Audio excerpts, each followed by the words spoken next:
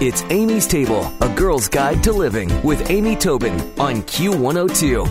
Pull up a chair and join us.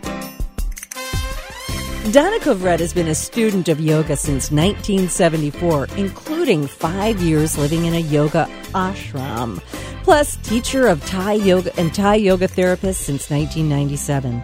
In addition to teaching group classes in the public setting of yoga studios and corporate workshops, Donna works with individual clients to build personalized, holistic wellness programs, specializing with athletes, people with chronic aches and pain, and those recovering from injury or illness. Through functional movement and alignment, mindful breathing, guided meditation, and other healing modalities, she provides practitioners with a variety of therapeutic tools to open up energy channels, stabilize joints, strengthen muscles, and increase flexibility and ease. Wow. I hope that's all easier than the way I just said it, right, Donna? I know. It sounds like a magic wand, doesn't it? It sounds so very good, and I want to thank you for joining me on Amy's Table today. You are welcome. It's a pleasure to be here. Well, you know, we're talking about an event that you're going to be doing February 19th at New Riff. It's part of our Cocktails and Conversations series, and it's called Breathe. And I love this because I hearken back to the day that you came and spoke to us there about meditation, and you had us meditate with an orange. And I've got to tell you, you blew our collective minds that night. And it made such an impact that I thought this is something people want to learn more about. So let's dispel the first myth of meditation. Do we have to go Om? Do we have to be cross-legged, fingers touching, all that good stuff? Tell the truth about meditation. Oh, meditation is stilling the mind. And that sounds daunting. For sure, especially with so many distractions and things that pull us out of stillness. But there's all kinds of ways to do that. It helps to have an anchor to still the mind, and the breath is the perfect anchor for that. And so by paying attention to the breath in a mindful way, at first guided as you learn to do it, and then eventually you can do it on your own, you can still the mind. It's possible. There's a great old saying, and I think it's Chinese in origin. The mind is like a kite, and the breath is the string that guides it. So that's a great saying that illustrates how inextricably linked the breath and the mind are. And we kind of instinctively know this. If we see someone upset, what's one of the first things we say? Take a deep breath. Exactly. Yeah. Or if someone's the opposite, if say you're feeling sluggish, or sloth, or you've been depressed or sad, one of the things that we have people do is get up and move to start circulating the heart and get the breath really active to stimulate the mind and the system. So the breath is our main tool when you begin a meditation process. And so, practice. One of the things that I think people also think is, well, I've got to sit down and I've got to meditate for 30 minutes. And you said something to me, and I wish I could remember the exact numbers you said, but something about if you just do it 5 minutes, you've got however many more minutes. Oh, I remember what. Yeah. So people always ask about in the context of a yoga practice, which is meditation, breath work, movement. Should they be doing it at home? And if so, how long? And I say, look, if all you do is take 15 minutes a day, that you still have 95 other 15-minute periods in the rest of your day to do whatever it is that you like to do. Yeah. And so meditation or the practice of mindfulness, and let's actually for a moment just kind of define what mindfulness is. Mindfulness is such a buzzword, but it's a powerful and profound word. It's paying attention to the present moment on purpose with attention, with wise and affectionate attention. And I'm kind of paraphrasing this from a mindfulness guru, Jon Kabat-Zinn, who wrote a book years ago called Wherever You Go, Here You Are. And so at its most basic, that's what yoga is, and that's what meditation is, paying attention to the moment without judgment.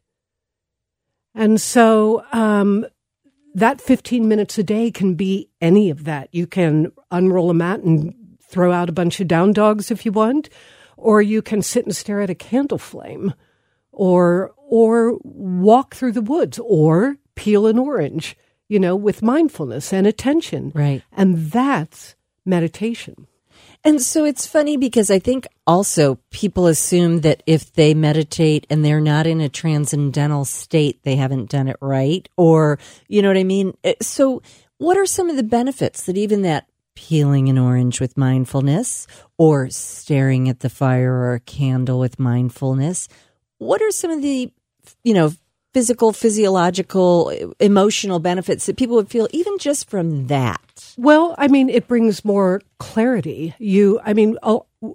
We are creatures of habitual tendencies. We have a lot of opinions and shoulds and shouldn'ts, and paying attention to what's in front of you without trying to change it, and embracing that moment as it is, this moment. Yeah.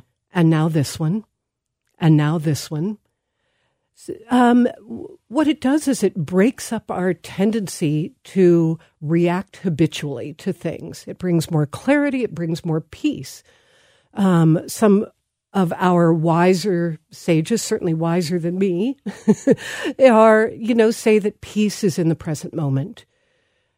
And a lot of our self-imposed stress, because I don't want to disparage stress. Some stress is good for us, right? It can be a catalyst for change. But a lot of our self-imposed stress comes from being attached to something that's already occurred. We can't change it. We can certainly learn from it or look at it. Or being emotionally attached to something that is yet to occur. And so when you start thinking about this moment, and now this one, and now this one, and this breath, and now this breath, there's a lot of peace and clarity and calm. Well, one of the things that you're going to be addressing on February 19th at the Breathe event is workplace meditation, workplace yoga. And one of the things that can occasionally happen to me, and it's probably self-inflicted, is I'll have a lot on my plate for a day and a lot of people talking to me and a lot of phones ringing and a lot of stuff happening. And I have this feeling of, wow, this is all of a sudden just a cacophony of sounds, everything. So how can a person who finds themselves, you might be an ER nurse, you might be a kindergarten teacher, you might be anybody that might have a lot of sudden chaos going on around them. How do you pull out, what's a meditative technique? I think it's just practice of doing this over and over. And the more you practice mindfulness and meditation, the more you're able to look at something with clarity and in the moment without habitually reacting. It doesn't mean that you won't ever. It's just a practice. It means that the longer you practice this, the more you are likely to be able to look at something, the cacophony around you, and being the calm in the middle of a storm. Right. But do you suggest, a quick closing your eyes, turning around in your seat? I know I had a guy on my show many years ago. I think his name was Don Joseph Gowie. Have you ever heard of him?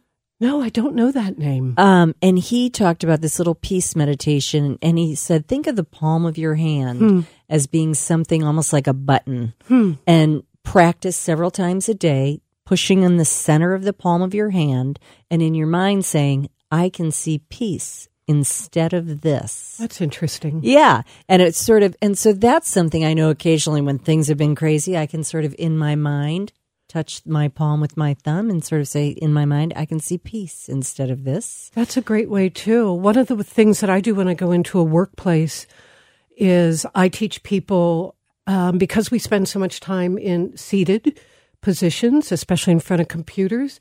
And when I was a journalist for 13 years, as you know, we did a lot of events together. A food journalist, and I sat in front of a computer with, I'm just going to say it, with writer's block, for 8 or 10 hours. And I would have to intentionally and kind of systematically move my body and mindfully move my body without leaving the chair sometimes. And so that's what I go in and I teach people to do in the workplace. I taught some of my colleagues, in the editorial hallway to do the same. And I do that through yoga. So one of the things with yoga is that yoga, speaking of hatha yoga, which is what most of us practice in the United States, yoga is a way to combine movement and breath to achieve moving meditation. So moving mindfulness. And so you can do that even in your office and in your chair. So if you are in your office and maybe you can close the door, you move in a very intentional and mindful way. And maybe you've learned some movements through a yoga practice, but maybe not. Maybe it's stretching the arms overhead and holding them there and paying attention to that. So you're not thinking about the writer's block. Right. You're thinking about the arms You're overhead. thinking about the arms overhead. You're feeling the stretch. You're paying attention to the breath as you do. Maybe you forward fold. Maybe you twist. There's all kinds of ways to do that. And on the 19th, when we have this event at New Riff Distillery, that's part of what we're going to do is we're going to sit in a chair. No one has to bring mats. No one even has to wear schmancy yoga pants. Right.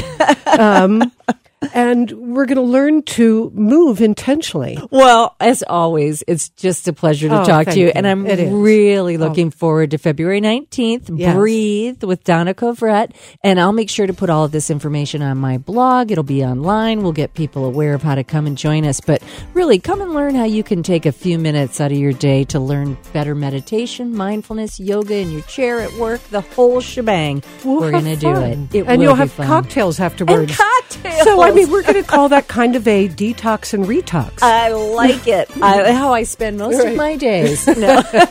All right, Amy, thank you so much. Always a pleasure to be with you. Thank you, Donna. Really appreciate you coming today. Stick around for another helping from Amy's Table on Q102. Q!